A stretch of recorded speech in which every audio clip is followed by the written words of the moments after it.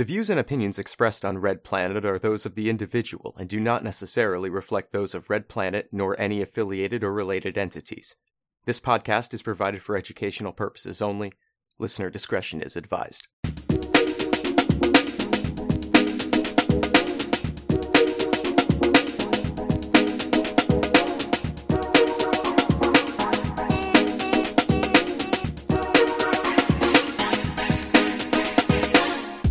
Welcome to Red Planet. This week, Mule and Sophie chat about the differences between mobilization and organization, and how both are necessary to achieve social and political goals.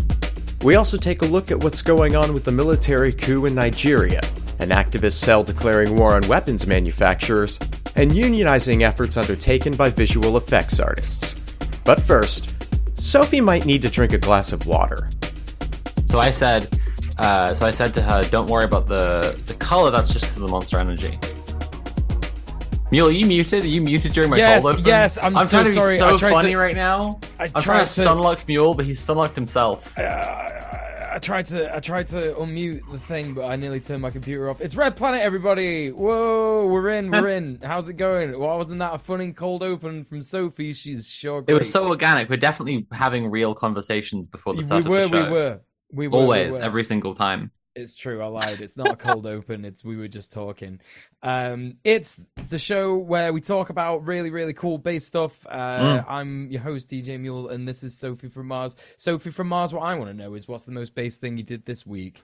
That's actually pretty easy because I finally fucking released this video after 2 years. The world is not ending. It's finally out there. You can go watch it. Everyone should go watch it. It's 2 hours and 20 minutes long, so it's okay if it takes you a while to watch it. Even if you watch it just regular, right? 2 hours and 20 minutes, that's a while. Don't worry about it. If you want to watch it with commentary, Mule and I are going to be doing a stream together tomorrow watching it. So that's going to be fun. I have a second most bass thing though, because I know people know that I released the video. So I'll just say I also have been getting involved with a little tenancy struggle. I can't really give details right now, but it's in the late stages of it, so it might involve some funky shenanigans. I don't know how much I'll ever be able to say about this later, but it's definitely inspired thoughts for this week's topic, which we'll get to in a bit. But first, I want to know, Mule, what's the most bass thing you did this week? Thank you, Sophie. Well, the most bass thing I did this week was, just sort of more tenants organizing, really. It's just so weird. It's like this has just become such a regular, normal thing for me. And I'm not boasting. This isn't a brag. It's just like, every now and then I'll see someone complaining about the landlord on Instagram and I'll be like, hey, did you know you don't have to put up with that? We can help you.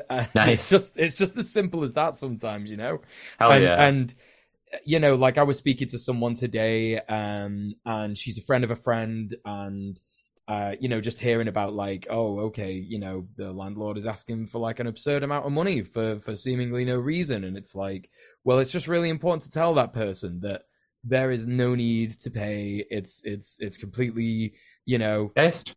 They're asking for like illegal money. It's not in the tenancy agreement. They're just trying to get as much as they can out of you. This is the kind of stuff that happens. And it's like, just telling people that stuff can be really valuable, even if it is not a full sort of sit down, right, let's write everything down, let's get some action sorted kind of thing. Because a lot of the time, people, and again, like Sophie says, we're gonna be talking about this more later on. People need to be mobilized a lot of the time, as well as organized, and that process is, it's slow, it's different, it's complicated sometimes, but and you always have to find the right people for it. So but we're going to be talking in depth about this later on. So, I won't touch too much on that now. But that's the most bass thing that I did this week. And Sophie, I believe we have a based viewer. We do actually. Actually, we have lots of bass viewers, Mule. But this week we want to talk about one in particular, Robin. And that's in quotes. I'm just reading out the notes here. That's in quotes, so I don't know if they're really called Robin. Anyway, Robin. It says a department store near me recently started having an armed security guard wearing a plate carrier, stopping everyone as they leave to check their receipts and mark them with a highlighter. Horrible. Cringe. Fuck that. Awful. Cringe. People were lined up to get out of the store with the stuff they'd bought. So I walked past him and told him I'm not doing that. He tried to follow me for a few steps, but then just gave up. Another person congratulated me when I got out. I hope it helped the other people around me feel a bit more empowered and helped the security guard feel impotent. Retail stores have been increasingly resembling little dystopias for a while now, and I hope they're starting to overreach to the point that more people notice it and push back. Thankfully, they're not yet using actual police for this stuff. Yeah, I mean, absolutely. That's this is Mule. I pointed this out to you when you were down, but like we were in big Tesco. They've got those like screens on like the aisle that has the sweets in because like we love those big TVs. Literally, because kids might be the ones like who might shoplift that. They're trying to threaten kids, right? Overall, the tills, there's just like a sea of security cameras, just like dense with it. It's like there's a swarm of flies over all the checkouts. So much security, it's absolutely crazy. And it's like it's shit like that when I see it, and I'm like, oh wow, are we going into like the bust of capitalism's boom and bust that we're just not going to come back out of? Like, is this the big one? We're just installing like dudes in riot gear in every big Tesco. Fucking hell. Anyway, that is that's a lovely little story of everyday anti-fascism. We want to know what base things you've been doing, so you can message us on Twitter, Instagram, or TikTok, or send an email to based@redplanetshow.com. Include your name and pronouns if you want, and we may shout it out in a later episode like we just did for Robin. But there's some news we want to talk about. Actually quite a bit of news. The first segment is actually for me to read. So I'm going to tell you a little bit about Niger, which has been technically independent of France for a while, but as lots are quick to point out, has basically had its leader installed and picked by France the entire time it's been independent. It is one of many examples of modern colonialism by France in Africa. It should always be remembered on top of all the ways that Macron is shit domestically and is now, finding out after fucking around, that he's also like colonial power, right? The dude is literally running colonies in Africa. It's awful. There's been a coup. There was a coup on the 26th of July in Niger, led by a man called General Chiani, and he installed himself as the country's leader. Now, this is a military junta. We probably could do better to cover more of this kind of stuff happening in our news regularly, but this one is particularly like it's barely being talked about except in terms that are really, really polarized one way or the other, because a lot of Western media is talking about it like this is definitely completely awful. I mean, it is a military coup, so but then they aren't talking about France's historic and modern role in colonialism in the region, right? The ECOWAS, which is the Economic Community of Western African States, is basically a small organized bloc in the region, and they gave the coup leaders a deadline to communicate with them or else face military intervention. France and the US have also threatened to be involved in this. But the reason that it first came to our attention is the seeming anti-colonial nature of this. Like it's explicitly trying to throw off France's influence in the region, because Niger, Mali, and Burkina Faso are allied in this, specifically resisting against France. So that's the very interesting side of it. Very bizarre side of it is the Wagner Group are apparently in the region, and their leader Prigozhin tried to claim credit for the coup in general. He said, "This shows the effectiveness of Wagner. 1,000 Wagner fighters are able to restore order and destroy terrorists, preventing them from harming the civilian population of states." I mean, this is unconfirmed. We don't know. There have clearly been talks between Chiani and the Wagner Group as well. So it's like, is it actually anti-colonial? Time will tell, because it could be that they're being backed by Russian powers, apparently, right, in a twist, which would be the opposite. Obviously, the opposite of based, but like the opposite of what kind of, if that is happening, if that's the actual sort of involvement, then, you know, is this an attempt at Russia to expand its lack of colonial power? We know that Putin is like, right, you know, been on record equally talking about wanting to, you know, expand Russia's imperialist interests and stuff like that, right? Sure, 100%. Equally, right. The Wagner Group, as I was just saying to you before the show, like, I think it's so much fucking kayfabe. Like, their entire coup is just a pro wrestling plotline, utter like manufactured nonsense. So, like, is it them just trying to project power in the region? We will see. The time will tell. Yeah. Anyway, do you want to tell me about the UCI World Championship? Yeah, so basically, we've had a bunch of expansions of climate change-based activism here in the UK. It's just been popping off, not just in the UK, but all over the world. And This Is Rigged, particularly, the activists from This Is Rigged recently have gotten in the way of a men's road race, which is the UCI Cycling World Championships. It was hosted in Scotland this time. Edinburgh to Glasgow route was blocked west of Falkirk. It happened on a narrow stretch of the B18 near what's called the Carron Valley Reservoir. So the police have obviously gone ahead and jumped right in with some horrific arrests of peaceful protesters. You know, no one's doing anything remotely out of harm of no one's harming anyone, essentially. No one's like taking out any bikes. No one's like throwing wheels in the spokes of these incredibly fast cyclists. That's not happening. You know, sure. It's just kind of been interrupted. These guys got on the road, and that's that basically. So there are a couple of statements from people who I think are pretty cringe. We got one from rigged like an oil rig. I got it. Sorry. This is rigged. Okay, yeah, got it. It's like they're interrupting a cycling race, right? So I'm like, the race? No. Right. Yeah. But no, so someone called Graham Simpson from the Scottish Conservatives Net Zero and Transport Department, he's a spokesman for that department, says, "This was a dangerous act of disruption which put both the protesters and athletes in this race at risk.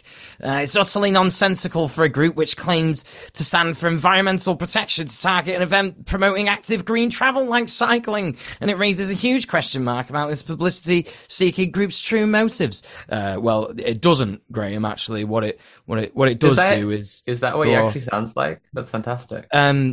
Yeah, sure. It's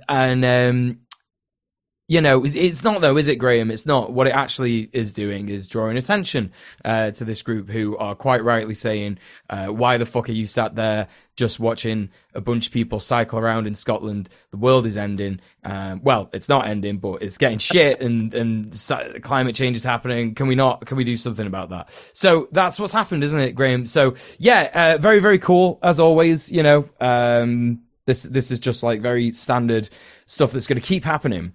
And things like this are gonna get a bit more intense, as things go on. Like I've recently finished reading How to Blow Up a Pipeline, and the kind of stuff that it talks about in there, which to be frank, already happens all over the imperial periphery. We're talking about pipelines going through countries in Africa, countries in the Middle East, where rebellion groups have literally filled them with holes so many times, and they just can't repair it fast enough and shit like that. And stuff like this is only going to increase. And if you're annoyed with this, well, by golly, you're not going to enjoy the stuff that's to come. It's just wild, all of the the SUV shit, right? The Land Rovers and stuff. Here in London, it's like, I've been joking with Nat that traffic's looking more and more like Yerevan, Armenia all the time, because there are more and more Mercedes G classes, like these huge black G classes everywhere. It's just like, who is buying SUVs to drive around London? And then so many people are just falling for this. I don't know. The reactionary British press is out of control, and people are somehow buying the idea that everyone's entitled to a massive fucking SUV. It's completely vile, and you know, people in the Imperial Court, they want their treats and they want their toys. Big treats, big toys, big jets, cruise ships. Those are the worst. Pipelines. Yeah, pipelines. They love a good pipeline, don't they? Well, we've got another pipeline story later, but where are we at? Protests over province neglect. Yeah, do you want me to do this one? Yeah.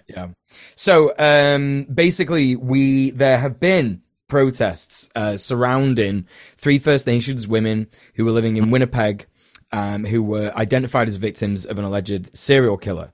This was back in May 2022, as I say. But the the victims, Mercedes Myron, Morgan Harris, and Rebecca Contoy, were literally all killed around the same time. A guy called Jeremy Skibicki was charged with first-degree murder in connection with their deaths, although the bodies of Harris and Myron haven't been found. And this is what people have been protesting in Winnipeg.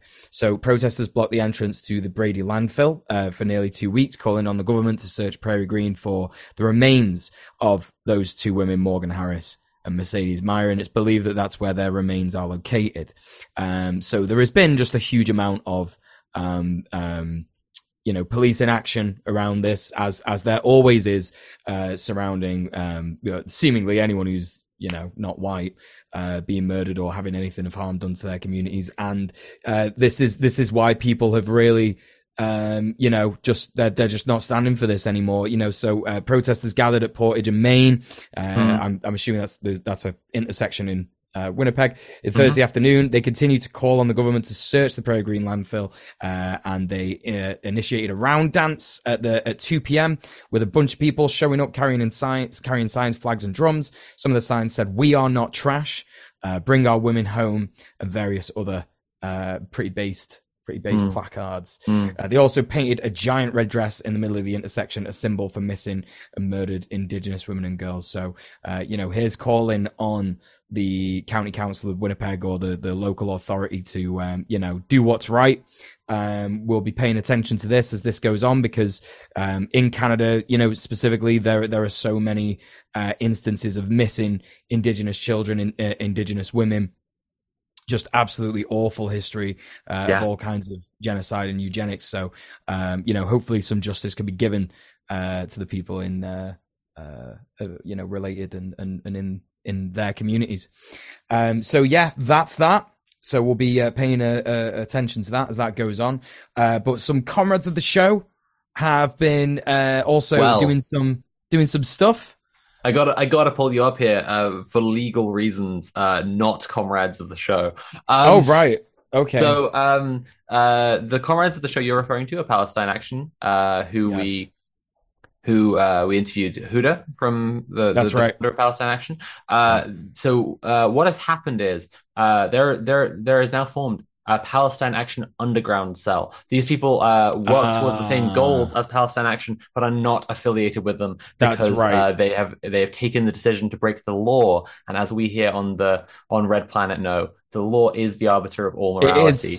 So what they are doing, for the record, it's wrong. Now let's just read a message from this group.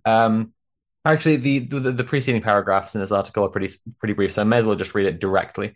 On the morning of Wednesday, August 2nd, an autonomous cell called the George Habash Brigade flew a drone onto the roof of Leicester's Israeli weapons factory UAV Tactical Systems. Attached to the drone was a bag labeled with biohazard on it. This action was sent in anonymously on the 94th day of the declared siege against the military drone factory. It is the first part of a series of actions expected by the new Palestine Action Underground, made up of autonomous groups across the country with the aim of furthering the goal of ending the presence of Israeli weapons factories across Britain.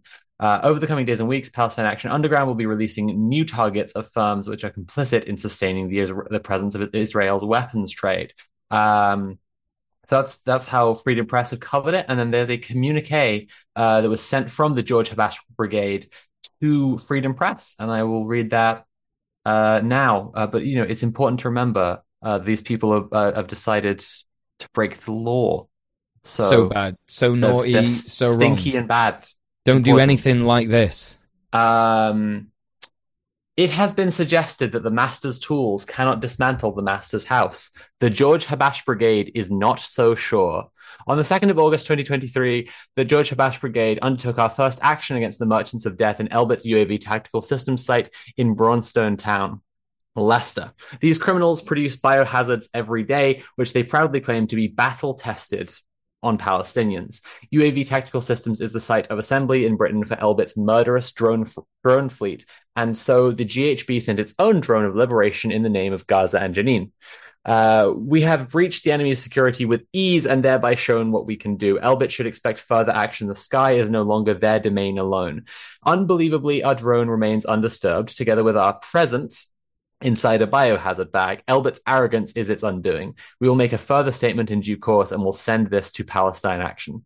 The GHB salutes the Palestinian resistance and follows their path, the path of Al-Quds and liberation. Al-Quds, I think that is.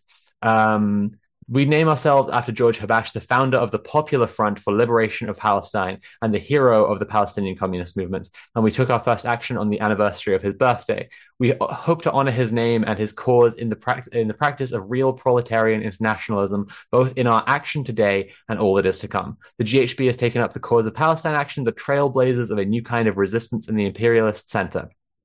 While we continue to admire the incredible advances of Palestine Action, we recognize that a new form of underground resistance is now necessary. We identify ourselves with the movement of Palestine Action underground, and we call on our friends, on all friends and comrades of the cause to form their own groups and take action as we have. We are all Palestine Action. We call for the freedom of all Palestine Action prisoners and all Palestinian political prisoners kept hostage in the jails of imperialism and Zionism. In particular, we demand the immediate release of the resisting prisoner, Walid Daqa, D-A-Q-Q-A-H. I'm sorry for pronouncing that wrong. Shut Elbit down, join the underground, victory to the resistance, free Palestine, the George Habash Brigade. So that's, some people who have taken up the cause of comrades of the show, Palestine Action. And that's what more do you want? I told you. Yeah. That's it. I mean, we're just, again, it's the motto of Red Planet. We may not advocate for these actions, but more and more people will simply start doing them as the inaction of the governments of the imperial core is, continue to do nothing. So, it's one of those. And, if Elbit don't like it, then, I don't know, maybe they should get a different job or something. Killing children. It seems that simple to me, really. So that's that. And I believe I've got the next story. Speaking of killing children, no, that's not the one. This is about Marvel movies. This is the time when Red Planet were breaching into the movie business. We're going to start some Red Planet movie reviews where we get everything wrong, and we say that movies are too woke. No, that's not really happening. We're talking about Marvel visual effects artists. A super majority of them have voted to unionize. So very exciting. The official International Alliance of Theatrical Stage Employees VFX chapter, their Twitter, the union Twitter, has announced that visual effects crews at Marvel have finally petitioned to demand union recognition from the studio. On Monday, a group of more than 50 employees filed a petition for an election to be represented by the International Alliance of Theatrical Stage Employees, IATSE, with the National Labour Relations Board. As most people who follow any kind of movies or any popular movies or anything like that know, Marvel's movies have mostly significantly pulled in millions of dollars in profit. For example, Ant-Man and the Wasp: Quantumania, sung with unexpected venom at the box office, surpassing financial expectations to arrive as 2023's first blockbuster movie. Despite all the negative press surrounding the movie, they pulled in $120 million just in North America alone, and then I think made $230 million gross. So that's all over the world after the international release. And this is just a common happening with, and that's, this is one of Marvel's worst advertised movies, like not even trying, and they managed to, make a profit. It's one of those, right? And this is impossible. The kind of movie making that Marvel engages in, action, superhero hijinks, it's only possible with the labor of hundreds of CGI visual effects artists. You'll know if you've watched any kind of film, where there's a bunch of CGI in it, you'll just see hundreds of names, all, just sort of crammed into the same credits. Like normally, like this is how much visual effects artists are like, actually like, valued in the whole movie making industry. They're just sort of crammed all in this one credit. There are always at least like 100 in there, and I guarantee there's going to be like unnamed people who like jumped in on the project. They, it didn't work out, they didn't get paid in the end or whatever. So there's going to be people whose unpaid labor is in there, all this kind of stuff. So it's about time CGI VFX artists are, voting to get unionized, voting to get recognized for their labor. So for almost half a century, workers in the visual effects industry have been denied the same protections and benefits their co-workers and crewmates have relied upon since the beginning of the Hollywood film industry. VFX organizer for IATSE, Mark Patch, said in a statement, "This is a historic first step for VFX workers coming together with a collective voice demanding respect for what we do.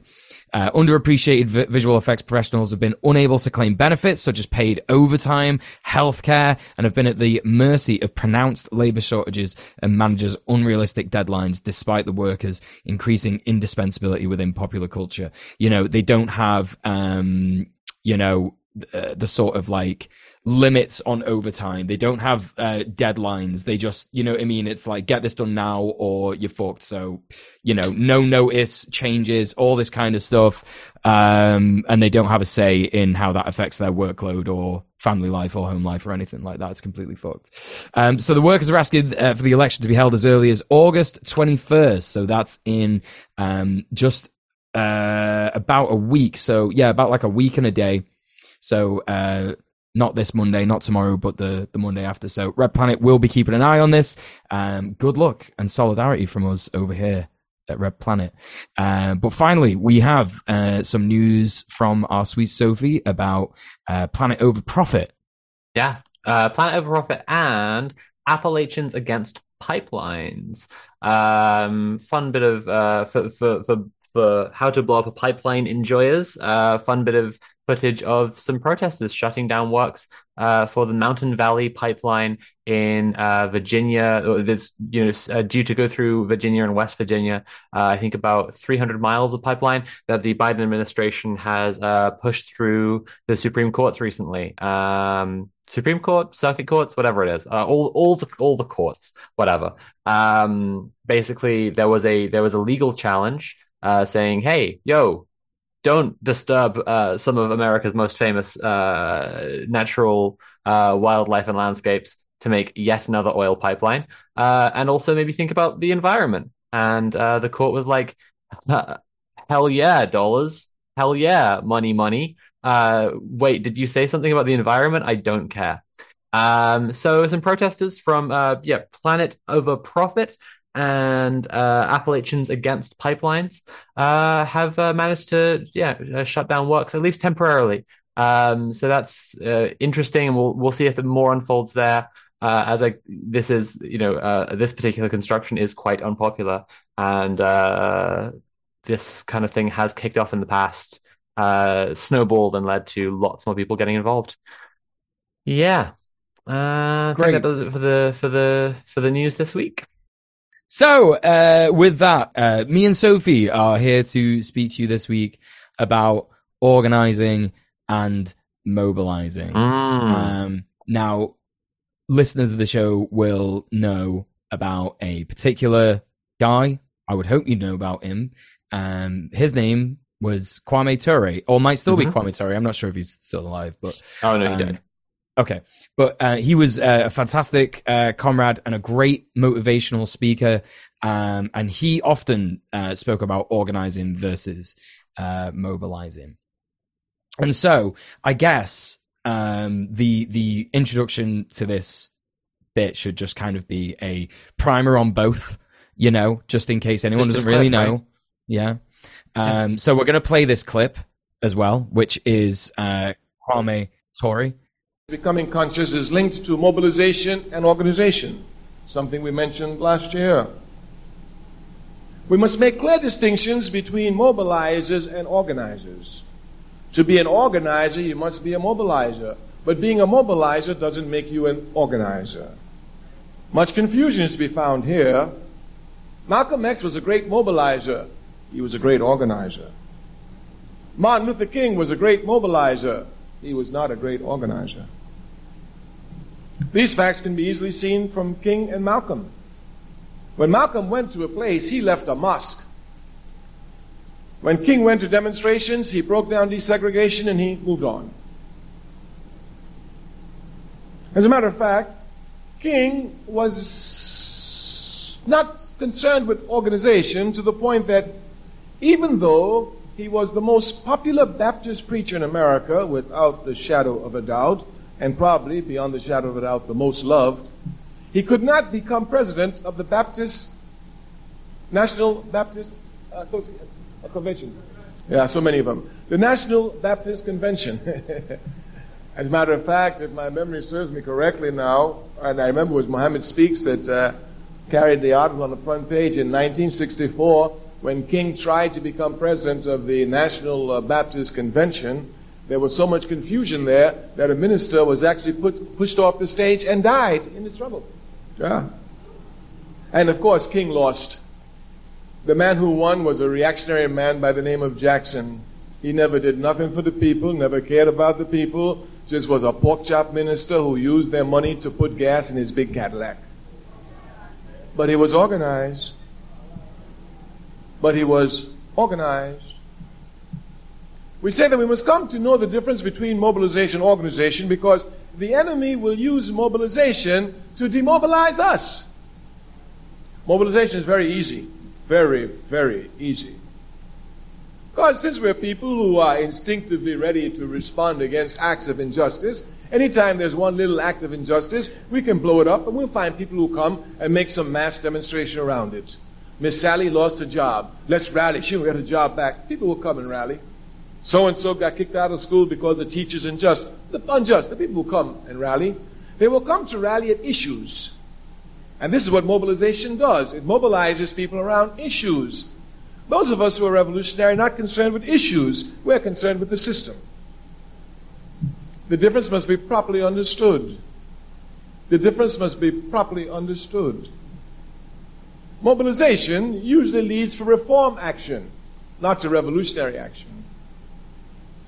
If we would look scientifically at the October 16th million and more march, we would see clearly that this was a mobilized event, not an organized event.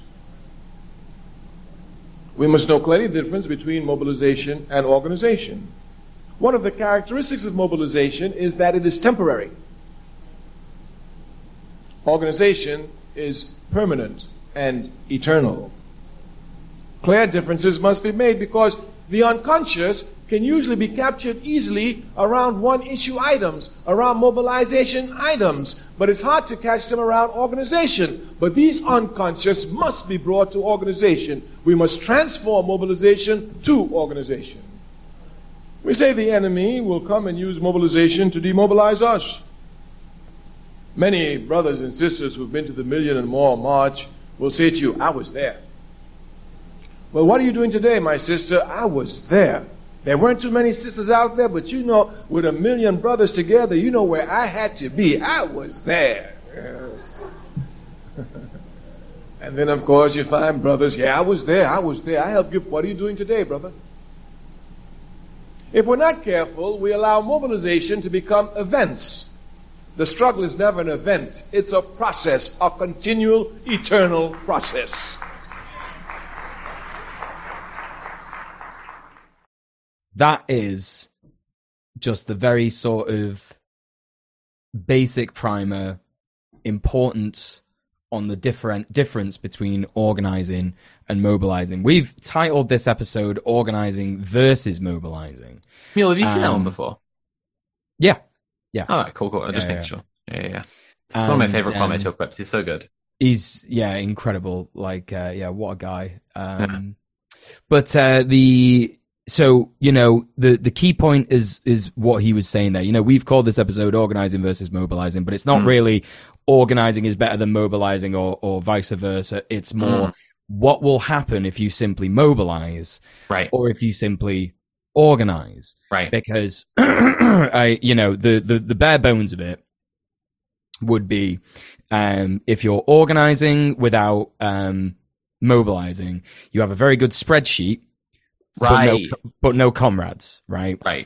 Or like you and your comrades, you all figured out exactly what roles you're going to have in your vanguard party. You know, you do some proper morpin shit, like and you're not changing anyone's material circumstances, right? So it's about like how effective is the organizing that you're doing? What is it based in? You know, what are you fundamentally standing for? Are you going to laser focus on that? Are you going to be a multi-issue organization? Because that's going to make things a bit more difficult, especially in terms of mobilizing. Like, you know, what Toure said is really pertinent. I think, like, we mobilize around issues, right? So that's why GMTU, Great Manchester Tenants Union, we focus on housing, because housing is an issue. It affects everybody. It's very obvious to everybody what we're doing as an organization. If we just say, right, we are trying to get people to protest about the awful housing rights, the system that exists in the UK, and we're also trying to empower people in an organized manner, right? And that's not to say that it's very easy to mobilize. We have famously within the union had a bunch of like certain events where we've wanted to do like a big protest and not too many people have turned up, and you really have to like have something extra, right? You have to have a good communication with your organization. You have to have like a really sort of like important, and I think that's why a lot of unions that you see like that are very successful have like a Mick Lynch character, or sure. What was the one from the UCU? I can't remember her name, Louise something or other. You know, a spokesperson that is there to be like, you know, I'm going to do the Twitter update today for what's going on with the strikes. This is what we're up to. This is what the union have voted for. The members have said, et cetera, et cetera, et cetera, because that gets people interested. It reminds them that it exists. Yeah. That's why it's important to have a comms officer, right? This is for sure. A huge thing. And a lot of people sometimes just think that like a comms officer is like, well, we're doing the social media for the union, but actually it's more about communicating in between the different areas of the union. So you might have like, the central committee, and then outside you've got different branches that are like, trying to, basically synchronize watches on a various different kinds of things.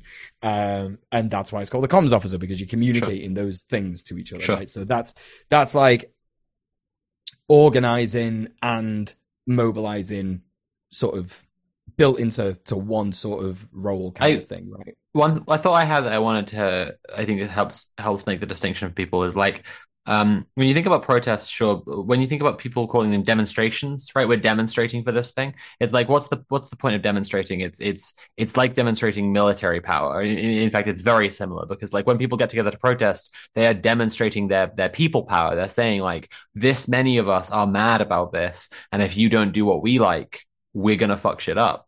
And it's, again, mobilizing can be used to immobilize us, like he was saying in the clip. It's we now show up and demonstrate, and there's no implicit threat, right? There's no follow through. Like we're demonstrating our people power, and then the government passes the bill anyway, or like, or not, or the thing we wanted to change doesn't change, or whatever. And it's like we've failed to demonstrate anything because we didn't follow through on what we said we were demonstrating. But my point, moreover, is that this is more obviously mobilizing, because it's literally, people are literally mobilized, right? They were in one place, they're in a different place. But like a strike too, right, is mobilizing, because it's getting people to take an action, right? And then also like in terms of like a tenants union, sometimes you get people to phone blockade like a landlord or an estate agent, right? They make the phones ring constantly, but it's all people from the union being like, "Why are you a bellend?" Rather than We do like, literally say that. We actually yeah, just like, phone up and be like, "Why are you a dick? Why are you being a yeah, dickhead, bro?" yeah, Yeah. stop being a dickhead. And but this is mobilization too, even though nobody's going anywhere, but they're taking action. And it's like there is a microscopic level organizing that's involved in this, right? Inarguably, you organize, people will do this at this time and they'll make the calls, and here's what the number is, and get these into the chats. And you're saying about the comms officer, making sure the right information is getting around, all of this stuff, right? And those are organizational skills, but they're all in service of mobilizing. And yes, there's so much organizing that must happen to make an organization and to make a movement and to make a little bubble of society or whatever, like whatever you're trying to, whatever system of people you're trying to create, so much organizing is required. And a lot of people do this organizing implicitly, right? This was a point that I made in the video. We'll watch it tomorrow, Mule. But about reproductive labor and care labor that often falls to women. Like a lot of this is implicit for social relations. Is like how people are organized, right? Like if you're, say, my mum just had her second hip replacement, right? And we've been arranging in our family, like who can visit her and when to take care of her and help her get around and help her get practice walking with her new hip, right? That is an organization of labor. All these kinds of skills are practiced every day by all sorts of people.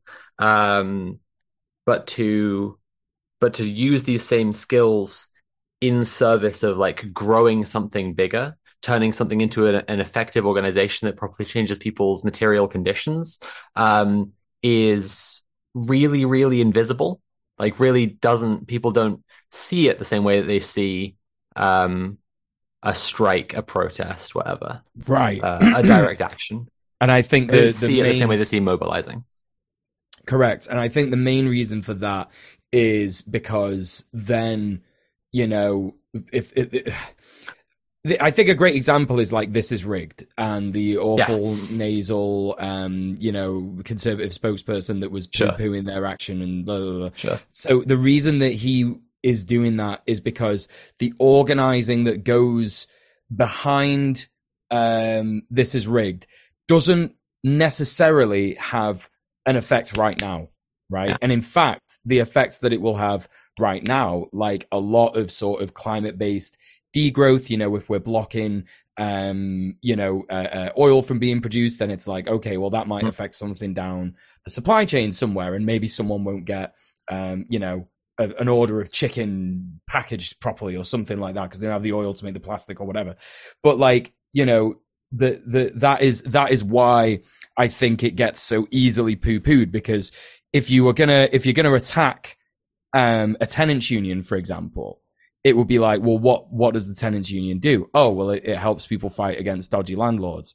You can't really, do you know what I mean? There's not really, so that you can't have that much bad press associated with that. Most people who watch the news are going to be renting, right? And especially with the way that rent is going at the minute, you're not going to have anyone sat there going, well, actually, I think the person who owns my property is very good and they deserve it. They deserve to treat me like a rube and a piece of shit, like I'm worse than vomit on the bottom of their shoe.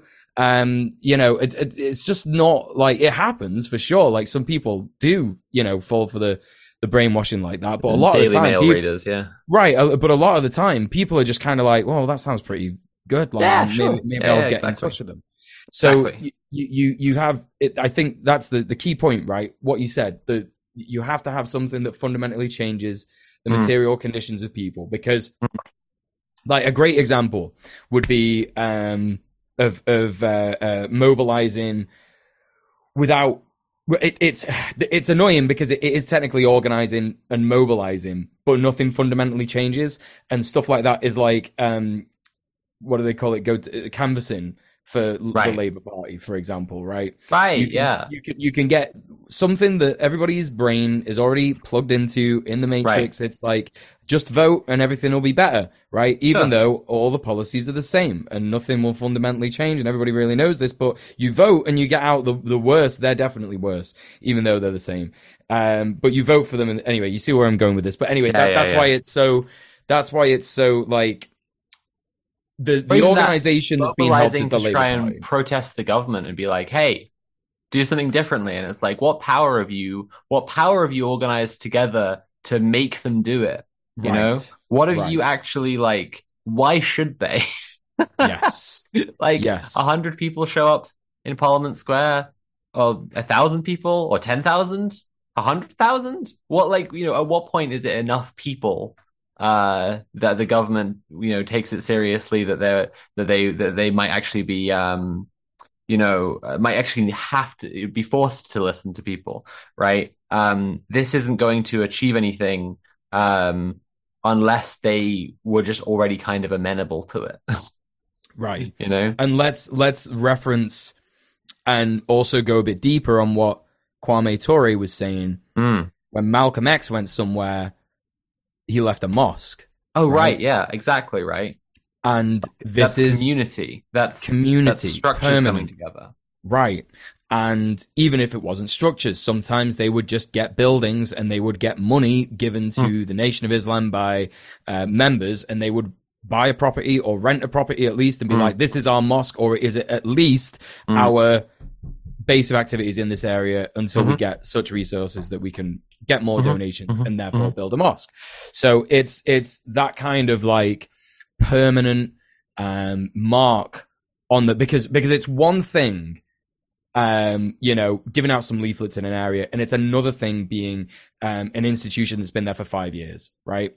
Yeah, right. Because it's like, if you imagine what's involved in setting up a new mosque in an area, right? It's like, there has to be a community who comes together. There has to be money to do it. There has to be well, yeah, like you say, it doesn't necessarily have to be that they physically build it, but, you know, there has to be a location. There has to be approval from a council. There's again, so much invisible to make something as significant as that happen. And it's like, mobilization on its own couldn't achieve a thing like that either, right? Absolutely not. Again, unless it was just on such a huge scale. Like, if 5 million people were like, you should make a mosque at this address, then the government might do it. But like, but that's a crucial difference as well, is that mobilization is in, like, you know, physics terms, it's like there's tons of energy just like zipping around, right? So much energy has to be expended for people to mobilize, but for people to organize, like, they're forming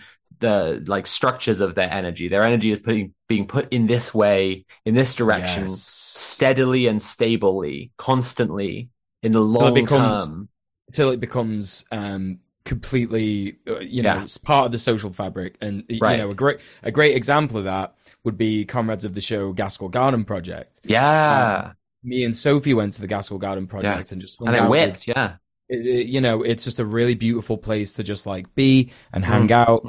And you know, the people that work there and you know, do the planting and the classes and all that kind of stuff, like it's just really, really nice. And the thing is that most people in Manchester who are, you know, organizing summer events, and they are involved in unions, or they're involved in any kind of like leftist organizing, they know the Gaskell Garden Project, and they know Dan, who was on the show. They know him, and you know, he's a big part of the community in South Manchester, in Hume and stuff like that. And you know, he is very smart in that regard. Like, they're having these like permanent places where things are just kind of happening. And obviously, it's not just Dan; it's everybody involved in the Gaskell Garden Project. And Dan is also doing something similar in. Well, the tenants union, the branches have got something, you know, they've got like a physical place where they go every month to organize. And that is literally like, you know, that kind of very important permanent social fabric building. But Dan is also doing this thing in Harpay and another of our staff members, Thurza. They're going and they're making a cafe, and not just a cafe, but a cafe where they grow their own food, right? They grow their own crops there. So that's really, really important and really interesting. And that has become such a buzz. And it's focused around housing. It's focused around, sort of like organizing the local community, trying to make them understand that like the systems of power are stacked against you when you do this bureaucratic kind of housing complaint. Oh, you don't like your social housing situation? Oh, just fucking go on the website and make a complaint and something will happen. And it never does, surprisingly. And sort of teaching people while there is that space involved, that becomes something very, very special, right? Just like Fred Hampton, building clinics, not just Fred Hampton, but the Black Panthers, like as a whole. Trying to set up a medical clinic. Exactly. Yeah, totally. All that kind of organizing is what makes, people really come together. Well, I think we have to think about where our energy is going all the time, right? Yes. Like, there's a similar, there's flows of like how capital passes through us, right? Is like, we don't, I don't have any fucking savings. I'm working on it, but I don't, right? Like we get money in from being employed, and then we hand most of it to our landlord. And this is the case for most people, right? It's like again, like energy through a circuit or whatever. You're just getting money handed down to you from your boss, and then off sideways to your landlord, and you're just this machine within the system. You're just this shaped part within the system, just basically taking the check from your boss and handing it straight to your landlord. In the same way, it's like, where is your energy going?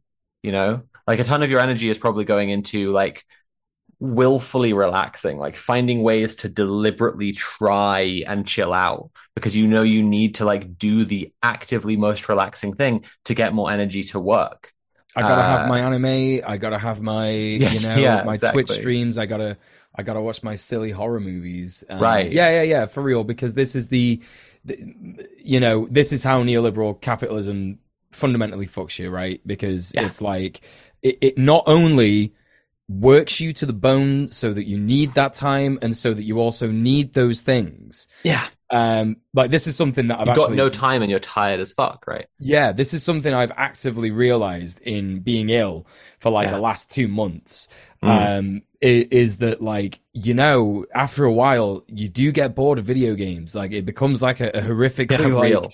Grating thing. And it's like, especially if you've been doing any kind of like activism like me, and you're sort of like desperate to just like get back into it. It's like, I want to do things with the world that make a difference. But that's because I'm blessed with a lot of time, thanks to my job, right? And a lot of time to think and discuss these things, etc. Not everybody has that time. And, when you are like so desperate to fill that void of like, shit, I can't fucking move. I don't have the energy to do it. I don't even have the energy to go out and enjoy myself. Yeah. You are not going to find the time to organize. You're not going to find the time to do anything. So this is what, Fisher said that Mark Fisher said this, right? That he about his own organizing experience. Even he was literally like, I was working as a teacher, and I said that we should get together and all discuss our working conditions. And the first hurdle we hit, and we hit this one really fucking hard, was like, we were all just fucking tired. Like, where do you go to organize? When, what time, and with what energy? And they settled on just like going to the pub to chat about it, because like at least then they're in the pub, right? Right. You make a thing about it. Yeah, and if that's what you can do, then that's what you should absolutely do. But it is just like, it just saps all our fucking energy. And I think this is also why like mobilizing becomes such a good recuperation tool, is because then, they can go like, hey, don't fight, don't organize to fight for queer rights, right? Just show up for one day in June, right? We'll all agree that all the protest is happening then every year. Show up for this one thing. Then you've done enough protesting, then it's okay, then you can go home. And don't worry about it. Yeah. Right. And you've definitely done your bit to fight for queer rights, because if the Pride March capital T, capital P, capital M, right, is bigger this year, then everyone knows more people want there to be rights for LGBT people. Yeah. The fascists will definitely stop. Yeah, right. And it's like, no, the fascists are actually organizing, This is it. And this is one place where we can take some hope, is like to understand that you're against the state is a terrifying realization, because the state is by definition practically the most organized thing there is. But then you look across at the fascists and you realize actually they're mostly not organizing. They're mostly just mobilizing. They're mostly just getting their silly little costumes on and going out to the park and then yelling at each other and into their GoPros and making content at each other in a circle. And that's not organizing. That's just mobilizing. And it's pretty fucking sad mobilizing at that. But I think we can also take hope from the fact that you said earlier, people are willing to go to the pub. Sure, yeah. Discuss this stuff. Because even then, that says to us that we are right in our estimations that we need to build leftist culture, right? Yeah. Because what if there was a fucking pub that was owned by all the bartenders and it was called the Hammer and Sickle? Right, there you go. You know what I mean? Yeah. This is really, really important to remember. The revolution has to be attractive. It has to be fun. Sure. It has to be interesting. Yeah, exactly. This is kind of why it's important to make a bit of a joke on the Red Planet, do a little bit of a silly voice every now and then, because otherwise everyone will be like, well, it's just Mule and Sophie talking about how we should go out and do stuff. But yeah, I thought that 4-minute section of the podcast this week where you perfectly imitated Kwame Tua, and all the podcast listeners were fooled into thinking we were playing an actual clip. That was crazy good, Mule. I was very entertained by that.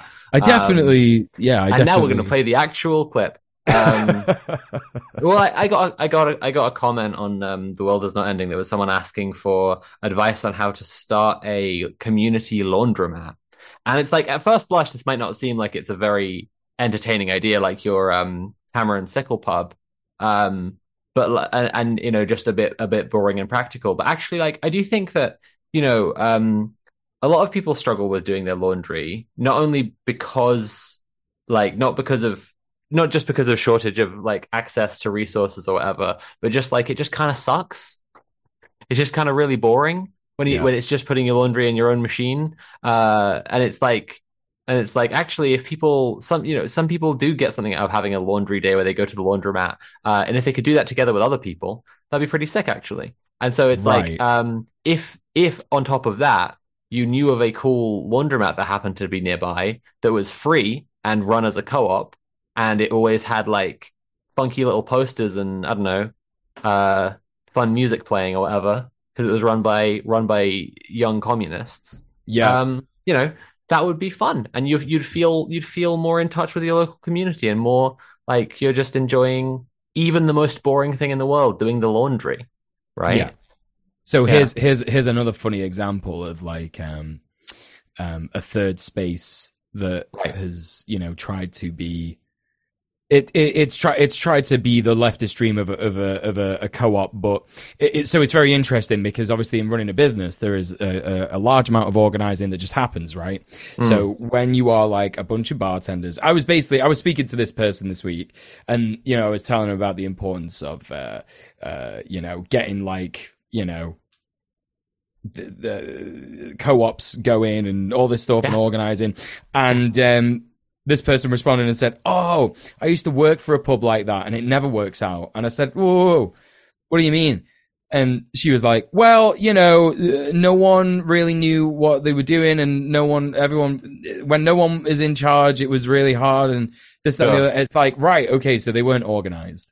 Yeah. They weren't organized in that regard. Yeah. So you could be organized in doing the stock, making sure you get the brewery delivered, making sure that someone's got the keys and this, that, and the other. But we've used the phrase the tyranny of structurelessness before, right? But I think a better way to think of this is again, mobilizing takes up so much more energy than organizing in the long term, right? Yes. So if you're getting everything you're done by mobilizing, I was just telling you all this before the show. I've been doing a little bit of organizing and mobilizing this week with some pals who are in a situation with a landlord. And on the way out of having a meeting with them about it, I was like, all right, you're doing this thing, this thing, this thing, and this thing, and you're all helping him do this thing, right? And then when I left, like they didn't do it that evening. I got back in touch and we're pushing through it, but it's like that's all mobilizing, and I can see how much fucking energy is going into it, right? Whereas if they were in some sense long-term, meaningfully organized, right, and I just knew, all right, Brian, his job is just to do this, right? Because that's his job in the organization, and I can simply rely on him to do it. Then it wouldn't, all the energy I just described wouldn't need to expend it. And so It's like what you're saying with these people who aren't organized, right? Every single thing that gets accomplished in when you're not organized is by mobilizing. So it's so much more energy. So it's the fastest way to burn yourselves out. And that is what it comes down to, really, more than anything. And I've found this certainly with tenants union activism, is that like that sort of desperation to get things done. That is the sort of what would you call it? The overemphasis on mobilizing, like you say. It's like okay, we gotta do stuff, we gotta get wins, we gotta help people, we gotta establish these things. But the most important thing is, as you say, like a balance between the two. Because if you're organized enough to know what you can handle and what you're currently dealing with, then that is the most important thing. Because if you're like going, right, yeah, I'll help you, and then someone else comes to you to the next day, oh yeah, I'll get you that, I'll do that as well, oh yeah, I'll do that, then all of a sudden you're taking on way too much work, you don't have that much free time, nine times out of 10 you're not getting paid for this stuff. So it's really, really, really important to remember that. Like it's interesting as well in the clip that he brings up Martin Luther King and Malcolm X, right? And he's saying Malcolm X was a good mobilizer and a good organizer. Martin Luther King was a good mobilizer, but he wasn't a good organizer. And there's a third person to talk about here, right? Which is a person who is a good organizer but not a good mobilizer. And the reason they're not discussed is because no one's going to hear about this person, right? There's plenty of these people, but as you were saying before, it's like you wind up with like a spreadsheet. There must be some mobilizing. Right. And I mean, just in some sense, the fact that the fact that Martin Luther King is a historical figure means that he was spectacular, not just a good, but a spectacular mobilizer. But I think that the analysis that was not a good organizer rings true in that, in what he was discussing. It's interesting because occasionally I mention this, but like I had a few videos on my channel that kind of were the precursor to what we do now with Red Planet that were called organizing interviews. And obviously, very similar to the show, like I just interviewed a bunch of activists and organizers, and I kept on asking them about accessibility. I would have a regular question in to be like, I'm conscious that like my audience are, a diverse bunch of people with a diverse set of capacities, and some of them are busy, or they have kids, or they're physically disabled, or mentally can quickly run out of spoons one way or another, right? What would you say that like people could do in service of like what you're trying to do if they have those kinds of limitations? And it's like, I'm not going to point fingers in particular directions, but like, there were certainly some people who were ironically, they were more organizers and less mobilizers, but they would be like, oh, I don't know, well, oops, that's not much. Oh, don't know. That's hard to say, isn't it? Yeah. Sometimes you have limitations. Oh well, and it would be kind of the answer, and it would be like, well, what? Yeah. How are we organizing anything? How do you not have a, and this is the kind of person who would wind up with the spreadsheet and nothing else, right? Yeah. And I say that's ironically because if that person understood the nature of their own labor in organizing and understood that what they were missing was the mobilizing, and then they would understand that what I'm describing here is someone who can't mobilize well, who can't mobilize themselves rather well, because they're busy or they're tired or whatever. And that person could instead be an organizer. And here's the inverse of that. Like, I would interview a bunch of other people who I'd ask about, like, well, what about these people who have these limitations? And they would say, and these would be people who are good organizers and good mobilizers, so they can tell the difference because they're familiar with both, right? They would say, well, those people can do some of the most important work there is. Like, most of the work that needs doing is just talking to people, organizing a meeting, sitting through that meeting, taking minutes, making sure that the people who said they do the thing in the meeting do the thing later, all the organizing labor, right? Someone who's busy or whatever can absolutely take on some of that labor. Someone who is housebound even, can do a lot of this stuff online, with the right, organization that, say, uses Zoom meetings or whatever. Yeah, it's like all of this, like, this is a question that just comes up a lot. And, a lot of the time you'll talk about any social cause and people will be like, well, I'm particularly vulnerable to COVID, so what can I do? And it's like organizing labor. Like, you can contribute to the organizing labor. They're like, it may not be a sexy answer because it is just like so much sitting through meetings and so much checking up on people and so much making sure that, like, all these activists who definitionally have ADHD, right? Like, otherwise they wouldn't be whichever kind of activist they are, right? This is the, you can contribute to that and it can make a difference. Right. Well, this is, again, like, you talk about the invisibility of organizing labor, and that also is, I guess, related, right? Because it's not always that people know that those things are like some of the most crucial things. Like you say, like all those things that you mentioned, like very, very, bland stuff, but like extremely important to have people do that stuff. Extremely important, because that is, again, like you say, that's the definition of organizing. Because those people that you said, you got your ADHD activist, like, this is me, we're out there and we're just like going, right, 1,000,000 miles an hour. I'm going to do that. I'm going to do that. I'm going to do that. Right. But unless someone pulls me up on something I said I'm going to do in a meeting, it's gonna just fucking go. Like that's it. If I have someone there, say you do it all right. Say there's a parallel alpha Chad mule who's never been strucken down by the plague of ADHD, right? Unstoppable mule. It's over for everyone. But this is me medicated, by the way. Yeah, exactly, right. Thriving in your lane. You take on all those things, right? But will you be able to do them next week or next month or whenever the next meeting is, right? You take all those things on, you do them, but is that a long-term solution? Is like the solution for the organization from now on just like, well, Mule do it, he's medicated, so that's fine. Right. It's about knowing that capacity again and like saying, okay, I've got the energy to do this, I've got the time to do this.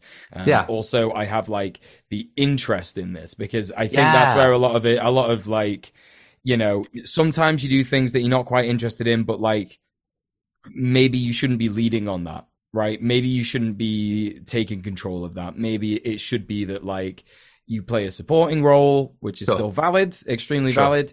Because I think everybody, especially this is men, right? This is cisgender men, cisgender heterosexual men. They are like, I'm going to be the hero. I'm going to be the boy. I'm going to do everything. It's definitely something that I've got deep within my bones that you have to like viciously shake out. You've got to say, listen, dude, you're just a person like everybody else, like that you aren't Superman. It's not gonna fucking like, be this spectacular, like, oh, wow. DJ Mule is so great because he took on all these things, because you'll never fucking finish him. You know what I mean? Like, people don't congratulate you for like taking on loads of work. People congratulate you for like helping someone actually, sort their dispute out, right? It's like, okay, well done. You did great work. So the praise is there if you want it. But I can't speak anymore to like people who want all those all the praise for everything all the time, because I've like successfully managed to get rid of a lot of that out of my system. So it's one of them. You do really have to like be mindful of like what you could take on, and the thing is that I think people are afraid of being a cog in a machine, right? Because we are a cog in a machine in capitalism. That's what we are. You are also a cog in a machine in a union. But that machine is really cool. It's like a mech. It's kind of like a transformer. It's got like, bells and whistles on it, and it's got a big hammer and sickle, and it goes, fuck capitalism, and shoots lasers from its eyes. So, that's the big machine you're part of. So you should be happy about that. That's my opinion anyway, but I think people get where I'm coming from there. Yeah. But yeah, so go on. Okay. Right. I think there's something also to interface, like, we've gotten this far in the conversation about organizing, mobilizing. I think it's also important to talk about a bit about group consciousness. Okay, surprise, surprise. I'm still talking about Post-Capitalist Desire by Mark Fisher. Fucking the boy, he had some points. Group consciousness. It's like when people get together, they talk about their systemic problems. They realize that they are oppressed together in some kind of system around them, right? They shed a kind of self-consciousness that like holds them down, right? Positions the individual oppressor as like more powerful than them, right? Because like, say as a woman, I'm going into the office, right? And my boss is a dude, and he is wielding like various systems of patriarchy. Maybe he promotes a male coworker or whatever, right? I feel like I am less powerful in the world, even if I'm aware that there's systemic misogyny, right? I feel like I'm less powerful than my boss, than my male coworker, right?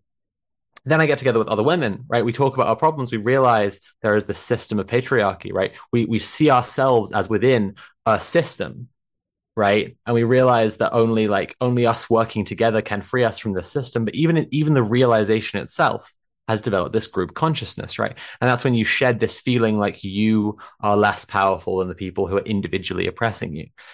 And I think that, if I'm just doing some transgender infighting for a second, but not really, like, just critiquing the trans community for a second, like, we have a group consciousness. We have an awareness of ourselves as the people who are trans. We have this trans group consciousness.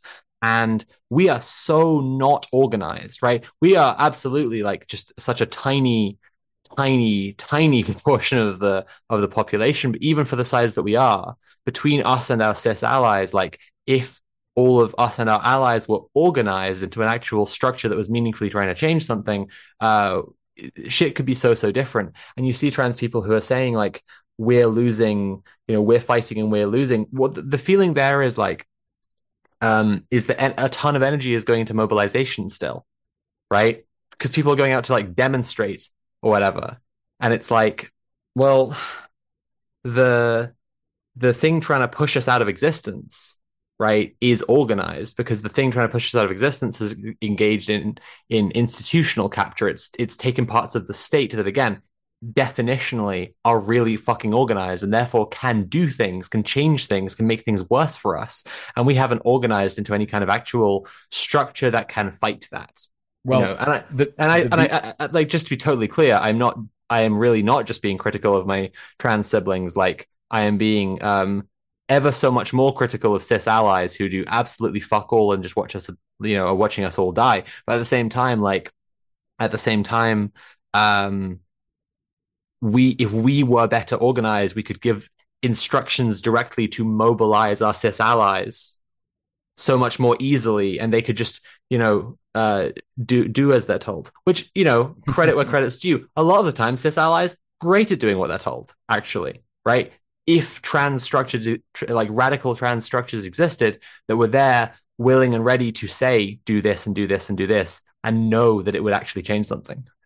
Well, this is like the fundamental thing that you're talking about that like institutionally kills trans people is bureaucracy, right? It's the bureaucracy, which is like the I guess end goal of evil organizing, right? Because it's organizing that is so organized that it's completely incomprehensible to anyone who isn't within it, to the point where it like actually is killing people, because it is organized to sort of be that incomprehensible and be that unassailable, right? You can send as many letters to your fucking doctor as you like. Do you know what I mean? About like, I need this fucking gender appointment. I need this fucking this, that, and the other, but they will simply choose to ignore it because they have the power to. And then when it gets put through for processing, it goes to this data center, it goes to this data center, then this processing center, and then et cetera, et cetera. So, you know, when things get lost in the system, it's on purpose, right? Yeah. Because I'm talking, you know, entirely detached here because I've got a YouTube channel to make, right? But like, if trans people wanted to fucking organize and make an actual difference to our own circumstances, we should be seizing the means of transition. All of this bureaucracy, it could simply be circumvented. But maybe I'll get off this before I start advocating that people do things that are wrong and bad.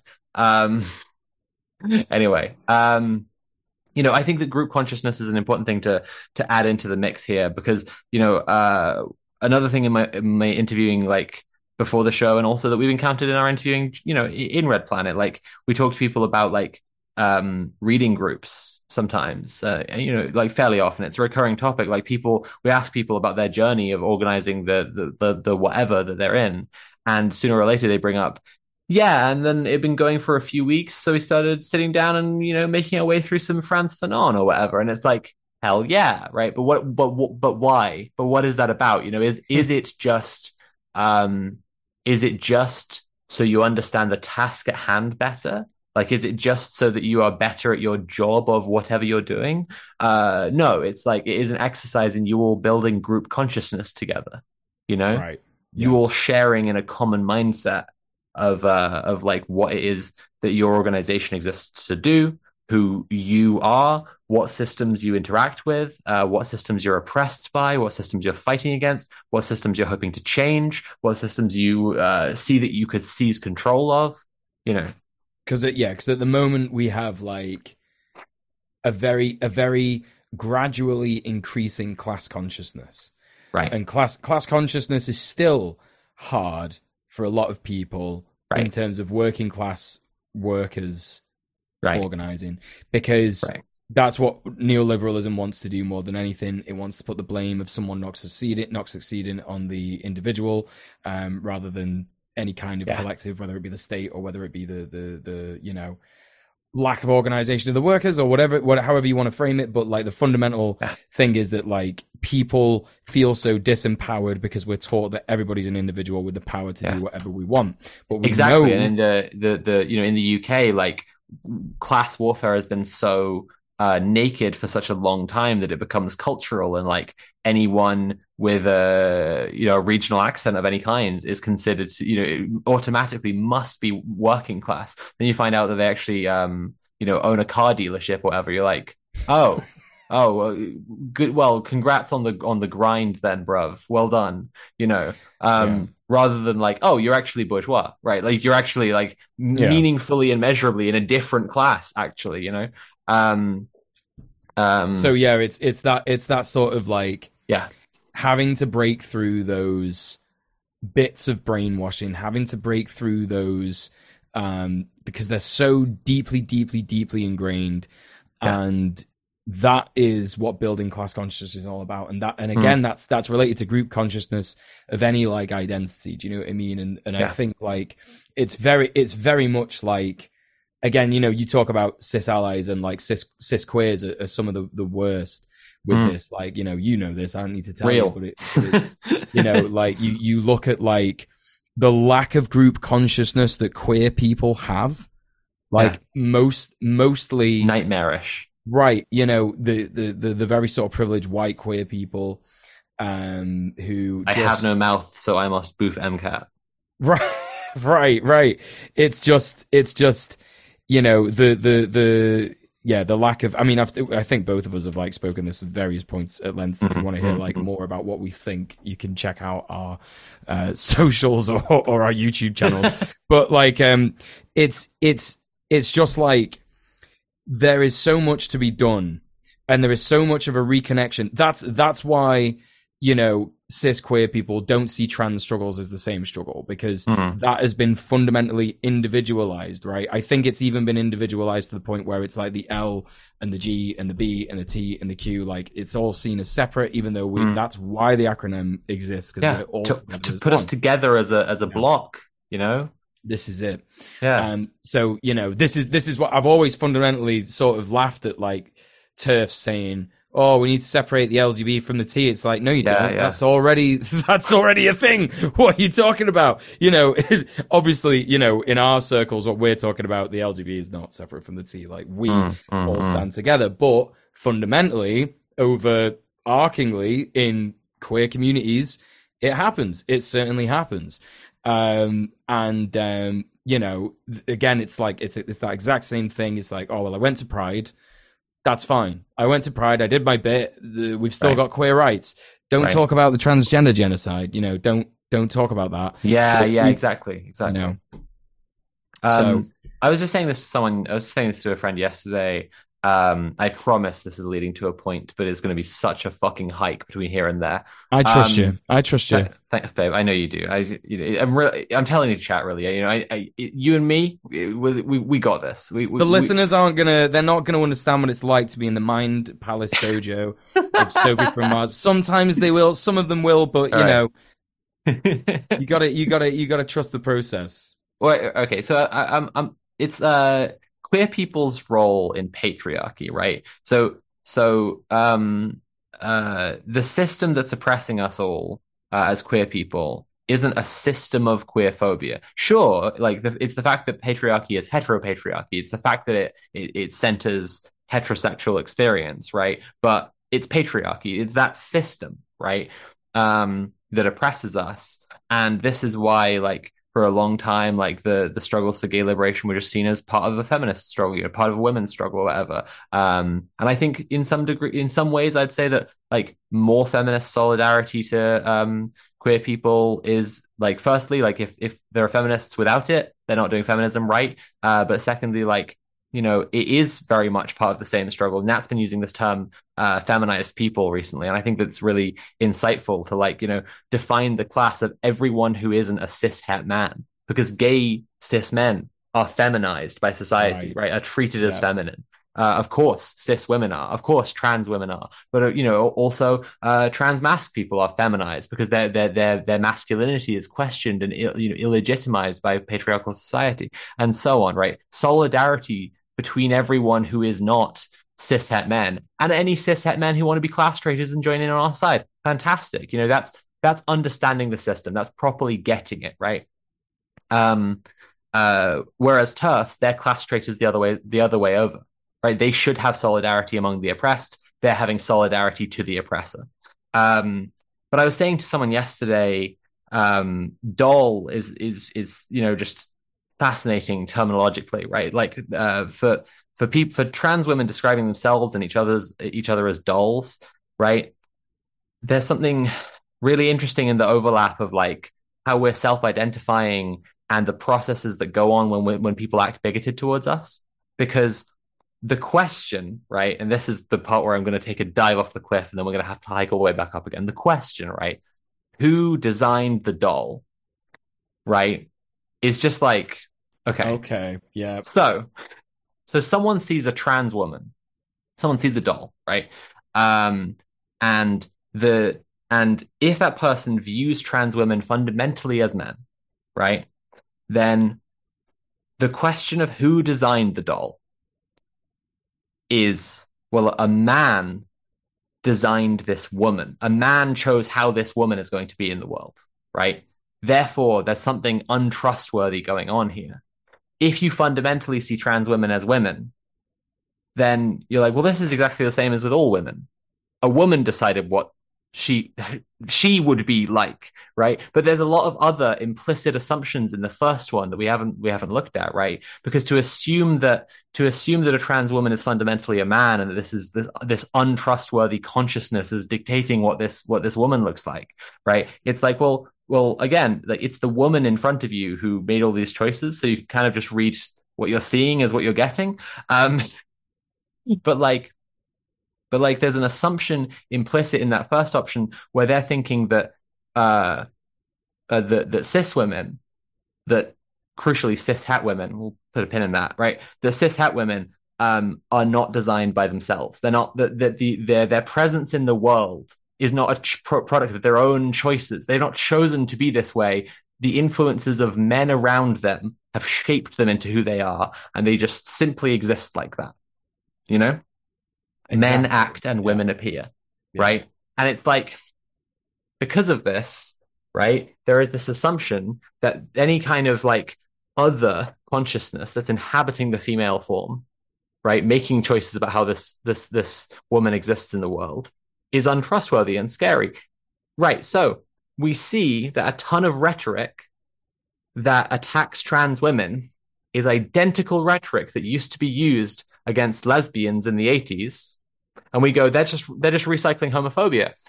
Now, this is a useful rhetorical tool for us to point out they're just recycling homophobia to explain to cis allies why they should care. But we don't often take the extra step and go, why are they recycling homophobia? Because it seems like such an obvious L if you're a bigot trying to get away with transphobia that you shouldn't just make it obviously just homophobia.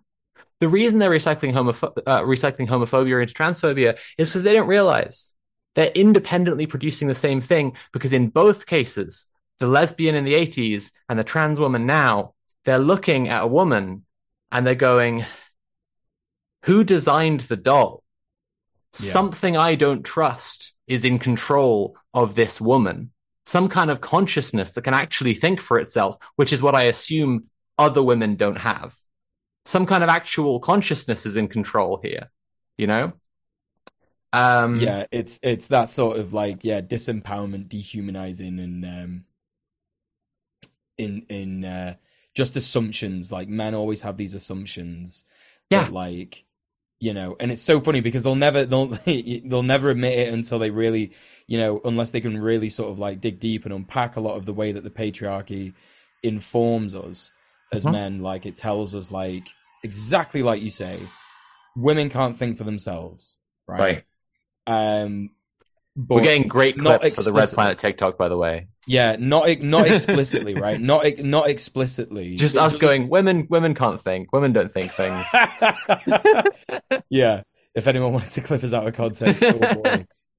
So yeah, it's that sort of thing that's like just not been unpacked. But again, it's not something that men explicitly think, which is why it's so insidious and you know, all encompassing. And so so I guess like in terms of organizing and well, like, this is what I'm getting at is these are the actual systems that oppress us and the actual nature of them, and people need to learn to think this way if they're going to do organizing that meaningfully challenges it, right? So it's like, if you want to meaningfully challenge people's like attitudes and social relations to trans people, right, and therefore trans people's material conditions, you're going to have to understand patriarchy a fucking lot better.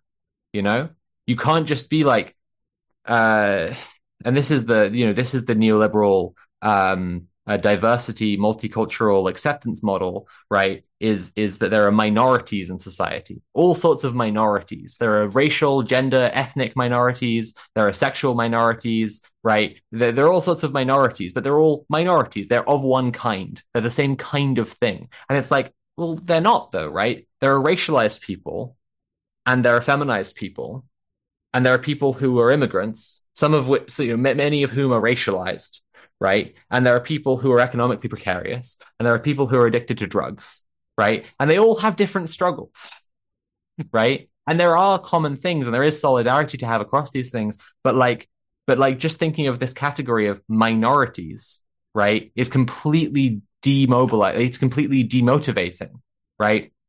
You have to actually understand the system itself that is oppressing you to be able to do anything about it. So liberal trans people, when they try and organize, well, they end up mobilizing. But when they mobilize, right, they put together a little demonstration. You go out, you get your megaphone, you say, we want trans rights.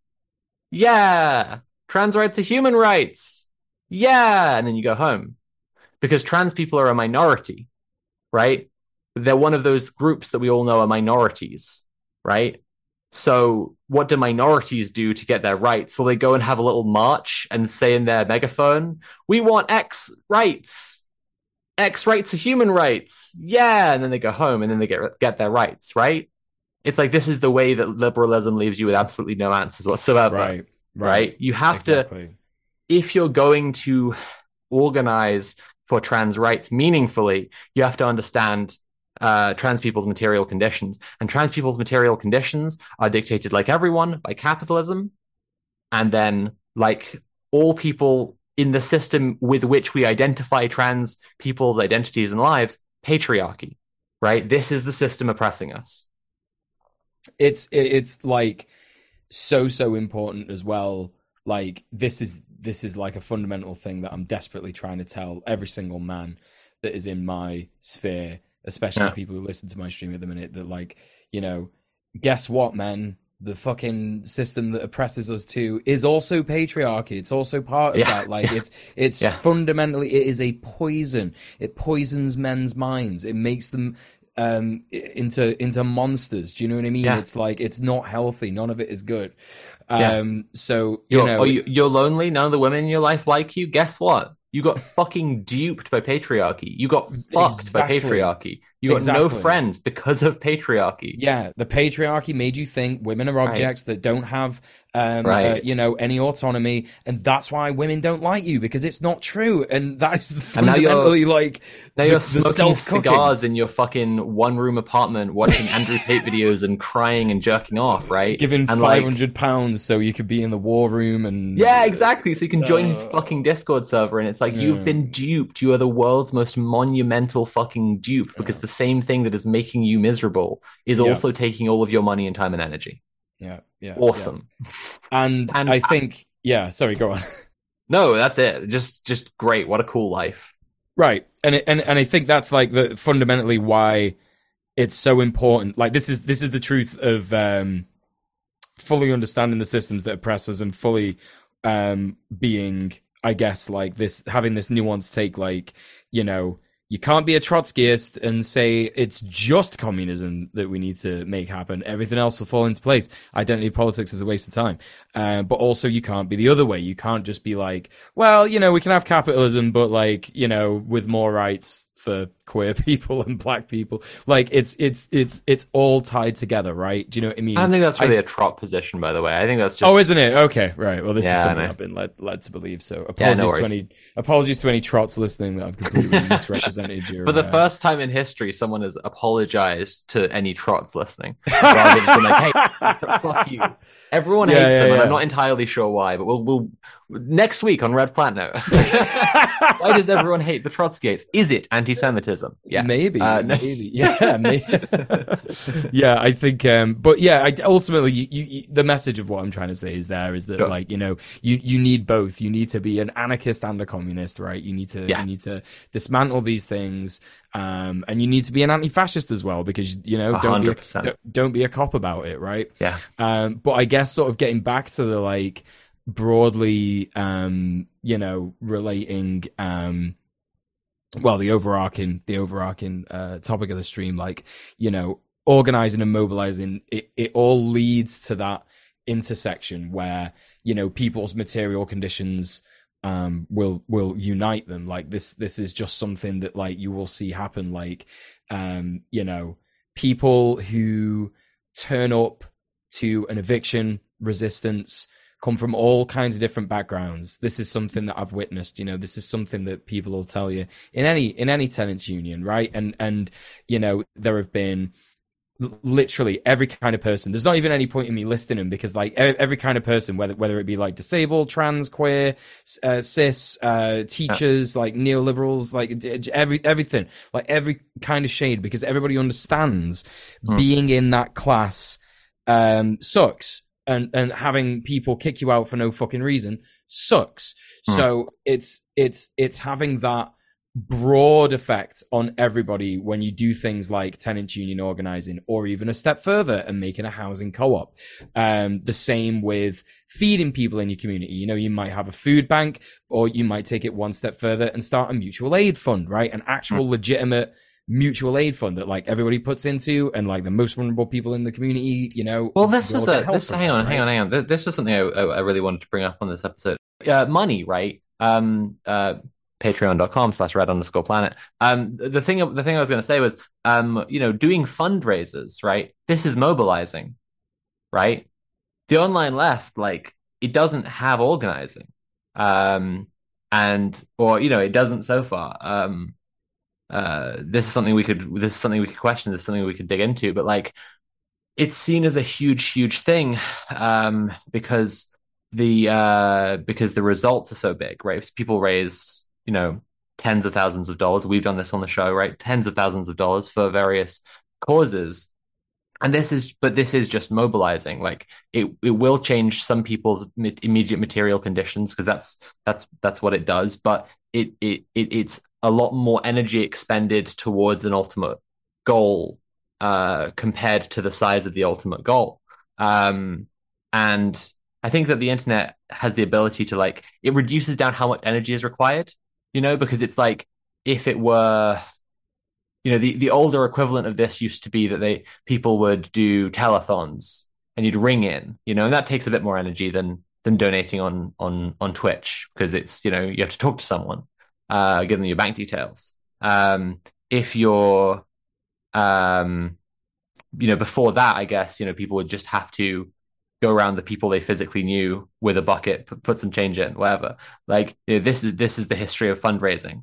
And so the internet has made it easier, but it still ultimately is just mobilizing. And this is why I think there's been this odd flash in the pan of, like, leftists doing fundraiser streams for stuff in the last few years. Is like, we saw that it could do a huge thing, but like, everyone gets massively burned out doing it, and there's no long-term organizing structure around it, and it's always around issues. So it's like in some senses the perfect encapsulation of that clip, and saying about, like, mobilizing is used to immobilize us, because we're like, well, we did a fundraiser for trans rights on Red Planet, so I guess trans rights are solved. Well, we know they're fucking not, right? So yeah.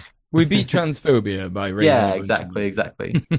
Well, it's interesting that you point out telethons, because big movie nerd, everybody knows that about me. Sure. I love this one film called UHF, and it's a really unheard of Weird Al movie. And it's the long and short of the plot is that Weird Al comes into managing this little TV station, and the big corporate network doesn't like the fact that they're doing all these wacky, cool shows, and everything's really interested, and they're getting way up on the fucking leaderboards because they're just a cool, creative little, kind of bit. And everybody joins in to, like, stop this network from buying this little station. And everybody ends up owning the station. So people all buy shares. Everybody from all in the community buys shares in the station, which means that they fucking own it. And at the end, well, I don't want to spoil it for anyone, but it goes well. But it is a phenomenal movie. A couple of cringe things. I think there's a racist joke at the expense of, like, East Asian people. I'm pretty certain. Okay. But other than that, like, holds up pretty well. Like, but that's an example of it, right? Like, so, you can utilize fundraising in a way that works. It just has to be. We did our first fucking episode on this, right? Charity versus mutual aid, right? But not charity. Sorry, not charity versus mutual aid. That's completely. I mean, it might have been. No, yeah. I think it was versus GoFundMe's, or mutual aid versus GoFundMe's, or something like that. It's like, if you have this top-down sort of, like, all right, well, we're going to give money to the Trevor Project, who sacked a bunch of queer workers for completely no reason. I think it actually might have even been related to fucking organizing. Very cool. That's the thing. It's like, you can't just do this one thing. You can't just mobilize everybody to do this one thing. If you're going to mobilize people to do this one thing, and you have the power and the energy to do that, try and figure out a way to make that permanent. Try and figure out a way to make that some kind of institution, maybe in a local area, maybe just on the internet, maybe it's some kind of website or something like that. Who knows, right? But that's the fundamental message that we're trying to get across here. I mean, this is like when I talk about the online left not having organizing in it, I think that informational infrastructure is one of the main things the online left can do. And like, this is why we're always saying, like, if you like Red Planet, but you reckon you could do it better, you think you're funnier than us, fucking have a go then, mate. Yeah. But for real, people should absolutely. We don't mind. Our point is, we don't mind people ripping us off at all. We want as many people as possible doing the stuff that's actually helping people, and we think that our show is actually helping people, like letting people know about different structures for organizing, different methods of organizing, different things that exist that people are doing to make the world a better place. Please, if you think you could do that well, go ahead and do it. We'd love to see it. But that's the kind of organizing. That's organizing to create a long-term thing, and the organizing of Red Planet is an ongoing struggle that we wake up every day grateful for Conrad. Yes, it's true. But that's also no, it's gone. Sorry, completely gone from my fucking head. I had something so good, but whatever. Anyway, God bless ADHD. R.I.P. to Mule's thoughts. Shall we read a couple questions? Yeah, a couple things. I'm ready. All right. So is it Sorry, this is Valkyrie. So is it identifying what they do to a specific group and then working together to tackle that specific thing? This is when I was talking about the like systems that oppress us, right? Yes. Right. Well, my point was just that like, we have to know what's actually harming us to tackle it. And, if you're mobilizing, it's like with the clip, like he said, Miss Sally has lost her job. People will rally around that to get her job back, right? That's just, it's tipped in your favor. It's easy. It's people care already, right? But it's like getting to the root of what actually affects people is a different thing entirely. Like understanding the system that is hurting you is a necessary step of actual meaningful organizing that's going to matter in the long term, right? And how you turn that into mobilizing, how you motivate people to actually do shit, that's the struggle, right? Like you really, it is hard to figure out how to get people to care about the stuff that is fucking them over. It is genuinely hard, and it shouldn't be, but it is. That's the point I'm making, is we got real systems that are hurting people, and then immediate tiny injustices they can see really clearly, and they're much easier to motivate and mobilize around the latter. But if you want to long-term change things, it's got to be the former. Were you going to add something to that, Mule? No, I agree wholeheartedly. I just think it is like we're all affected by so many things. Like for me, it always comes back to housing, because housing is such a like all-encompassing issue. Do you know what I mean? Trans people are affected by housing. Every kind of person is affected by housing. Like it should be a human right. Again, like we've had so many people on the show as well.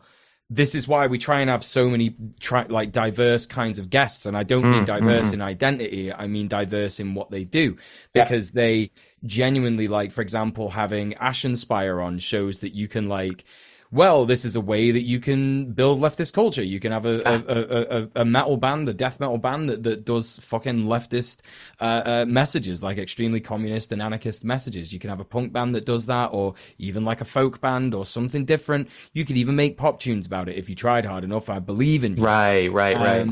And it's like all these different things build up to something a lot more powerful, right? If we have the people who build leftist culture alongside people who deal with housing, alongside people who try and get trans people the medical care they need, alongside other kinds of liberation for other people, land back, achieving like true liberation for Black people, and all these kinds of things, reparations, like it's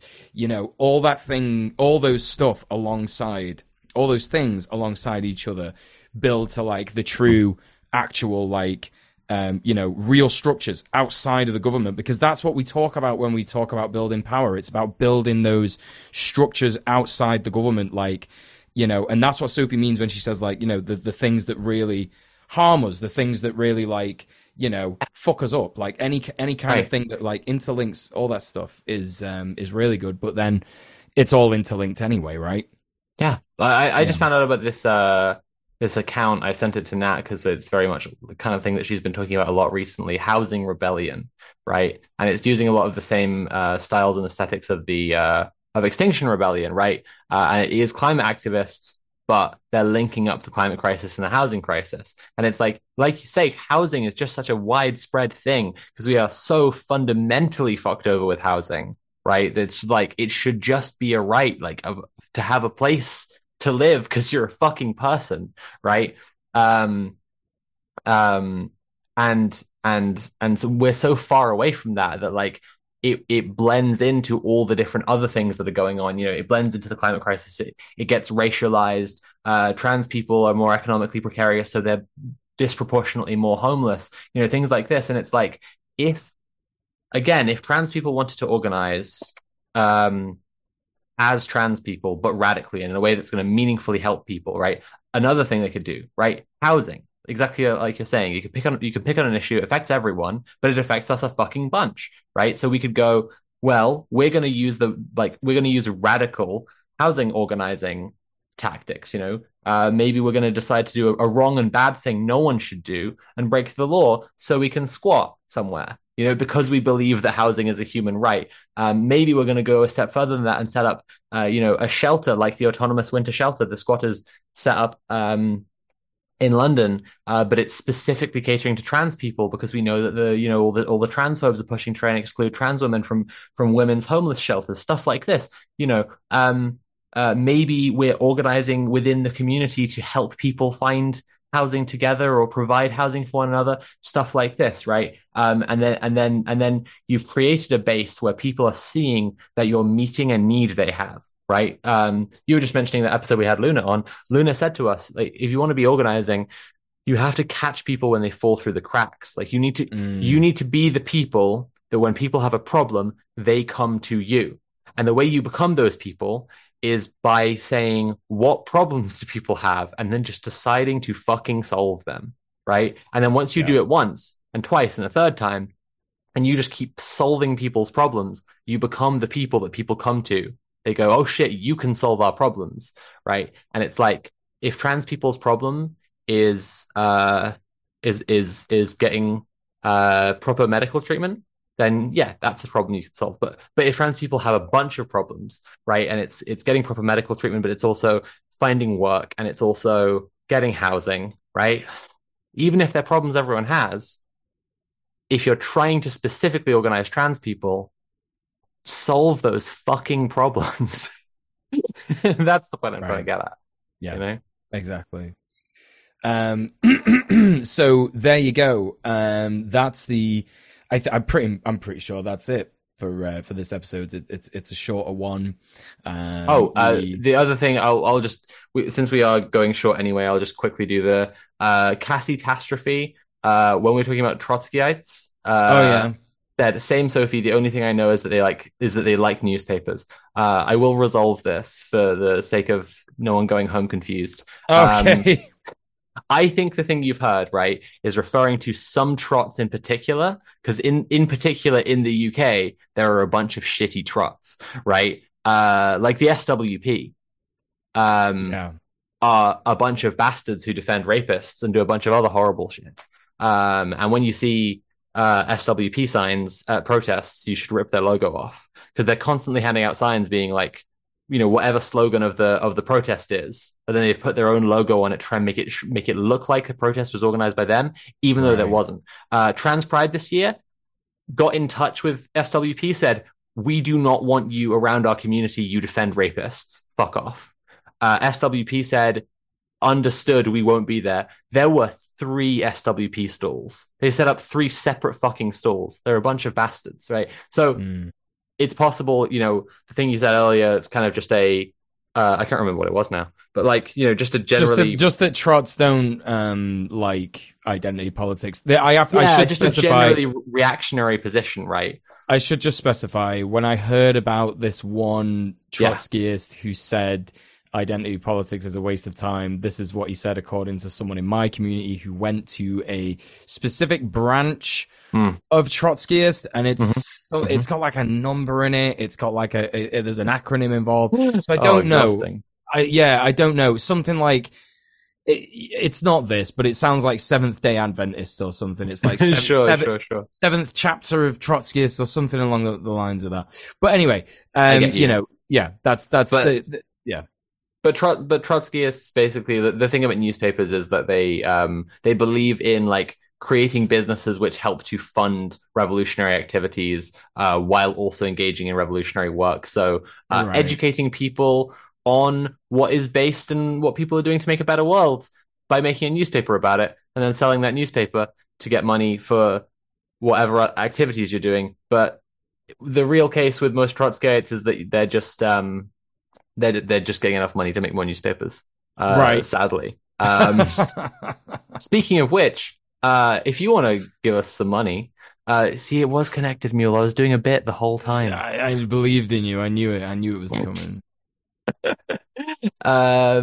You can go to patreon.com/red_planet and you can support the show. If you like the show, if you like Conrad having food, I do. Why do you hate why are you trying to starve Conrad? Why are you trying to kill him? What's going on? Why are you literally trying to kill my friend? I will find you. So if you go to patreon.com/red_planet, there are a bunch of different ways to support us. The first of which is called Sprite Mode. Mule, can you tell us about Sprite Mode? With pleasure, Sophie. Sprite Mode is only £2 a month, and you can get started with your support for Red Planet by becoming a Sprite. Benefits include the sacred and forbidden knowledge that you're helping the Red Planet team, early access to VODs, and access to the Red Planet Discord. It's the most basic one, and it gives you really cool stuff, so think about that. But there's another one, isn't there, Sophie? And what's that?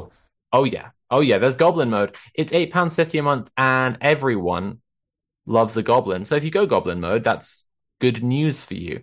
We all get a little Goblin Mode from time to time. Complete your gobology by going Goblin Mode with everything from Sprite Mode and a pack of cool Red Planet stickers for you to stick in legal places and only in places like that. I saw some Red Planet stickers that someone had stuck up in places that I don't know the law, so I had to assume that they're legal because I don't think that any of our fans, our audience, would ever break the law because that would be wrong and bad. They wouldn't. I agree. It must have been a legal place now that I'm thinking about it. Don't worry about it. You also get access to exclusive Red Planet Discord hangouts where we'll do things like watch a fun little movie, like Athena. We should watch Athena soon. It's good. It's good as hell. It's about French people fighting the cops. Judas and the Black Messiah as well. We watched that. That was great. That was good as hell. Love that movie. And you know who I was going to try and connect in beast mode to Judas and the Black Messiah somehow. Can't do it. Brain is running too slow. Brain is running at like 2 frames per second right now. So, Mule, why don't you tell me about beast mode? I will. If you want to be a beast like the person that Lakeith Stanfield portrays in Judas and the Black Messiah, you see, I got there in the end. You can go beast mode with £17 a month. Holy shit, are you actually going to go beast mode? Well, then we can offer you all the stuff from the lower tiers and pin badges. Yep, pin badges. Wear your excellent new Red Planet pin badge literally everywhere. It's completely cool and good to do. Nice. So that's that. And there's a final tier. We didn't speak about this earlier because it's really too shocking. It's really intense. It's called sicko mode. So if you want to be a sicko like Fred Hampton, no, I can't say that being a patron of ours is like being like Fred Hampton. That's fucked up. So if you want to go sicko mode, that's giving us £85 per month. And if you support us this much, we can only really reasonably offer you all the stuff from the lower tiers, plus a very special thank you message at the end of every stream. We actually don't currently have any sickos, I believe. We do have sickos. It's I'm JBP so sorry. It's and Naralon Starfire. Oh, I nearly did not give them the special thank you message. Imagine. But thank you so much for supporting us, you absolute legends. Wait, Mule, there's one more way they can support us. What? They should know. They should know there is officially now Red Planet merch. Planet merch. Yeah, it's real. It's happening. It says queer existence is resistance. You can get a cute little tote bag. You can get a t-shirt as modeled by me in this picture here. You could look as hot as that. You could look as hot as that. Any. Well, to be fair, I don't think anyone could look as hot as Sophie, but you could certainly get up there. You could start your journey by getting one of these shirts. Yeah, or the tote bag. It's available also as a bag if you were a bag enjoyer. Right, that's us, I think. Mule, where can people find you? They could go ahead and find me on linktree.ee/DJ_MUEL. You could get me on my Patreon. You could get me on my YouTube. You could get me on Blue Sky. It's an exciting time for my patrons because I got some exclusive content coming out. I've still been working on the movie reviews, but I have also uploaded some forbidden streams that have just been taken down by YouTube because they're too based. Like the You Laugh, You Lose challenge stream where I wear multiple hats. That will, of course, bring down capitalism. So that's why YouTube blocked that. The CIA shut it down, The CIA shut it down, just like they edit Jimmy Dawes' Wikipedia page. So you can go ahead and enjoy that without worrying about any of that if you join my Patreon at Possum tier or above. So go ahead and support me on that. But what about Sophie? What about Sweet Sophie? Where can people find you? My goodness. You can find me at linktree.ee/Sophie from Mars, all one word. In particular, you could find me on YouTube where I just released The World Is Not Ending, a 2 hour, 20-minute long video essay about the world not ending. It was like 2 years of work. Please watch it and share it. It matters a lot to me. You can find me on my patreon.com/Sophie from Mars, where I'm going to be releasing some interviews that were originally going to be in The World Is Not Ending, but then I decided the pacing was better without them, so I'm just going to put them up. They are me chatting to Ian Danskin, Feek, FT Signifier that is, and more about the question, what will the next 100 years look like on the planet? And you can also find me tomorrow on DJ Mule's stream watching The World Is Not Ending. So it's all about my big vid right now. And tomorrow we're going to watch it together and have a chat. So please come by. Yeah, that's twitch.tv/DJ MUEL. Of course, please go and support Sophie on the video as well. Give her a like, a comment, a subscribe, all that stuff. But our comrades who aren't here, they've also got link trees. Go ahead and check out linktree.ee/Conquest the Dread and also linktree.ee/Kira Chats. They are great comrades. Kira streams, so does Tim. Tim's got a bunch of cool videos on YouTube that you can go and check out if you're interested in dual power. I know some of our listeners are, or hypothetical street battles in dystopian futures. Oh, hell yeah. You can check those out. And all right. Kira has some of the spiciest content of all time. And when I say spicy, it's definitely just trying spicy foods and not the other kind of spicy. So, you can go and check that out, can't you? All right. And our beautiful comrades will be back with us next week as we are joined by guests from Disrupt Borough Hub, hopefully. But we'll see. Anyway, have a lovely night, everyone. Bye. Have a great night. Goodbye, goodbye, goodbye, goodbye, goodbye. Thanks for listening to this episode of Red Planet. If you enjoyed the show, leave a 5-star review on Apple Podcasts and tell all your comrades about it. Find more on the show, including where to watch live at redplanetshow.com. Follow us on Twitter and TikTok at red_planet_TV, and there's even more on our Patreon, patreon.com/red_planet. Our music is by Jasper Byrne. Red Planet is produced by Comrade Zimmerman in association with Mercenary Creative. See you next week!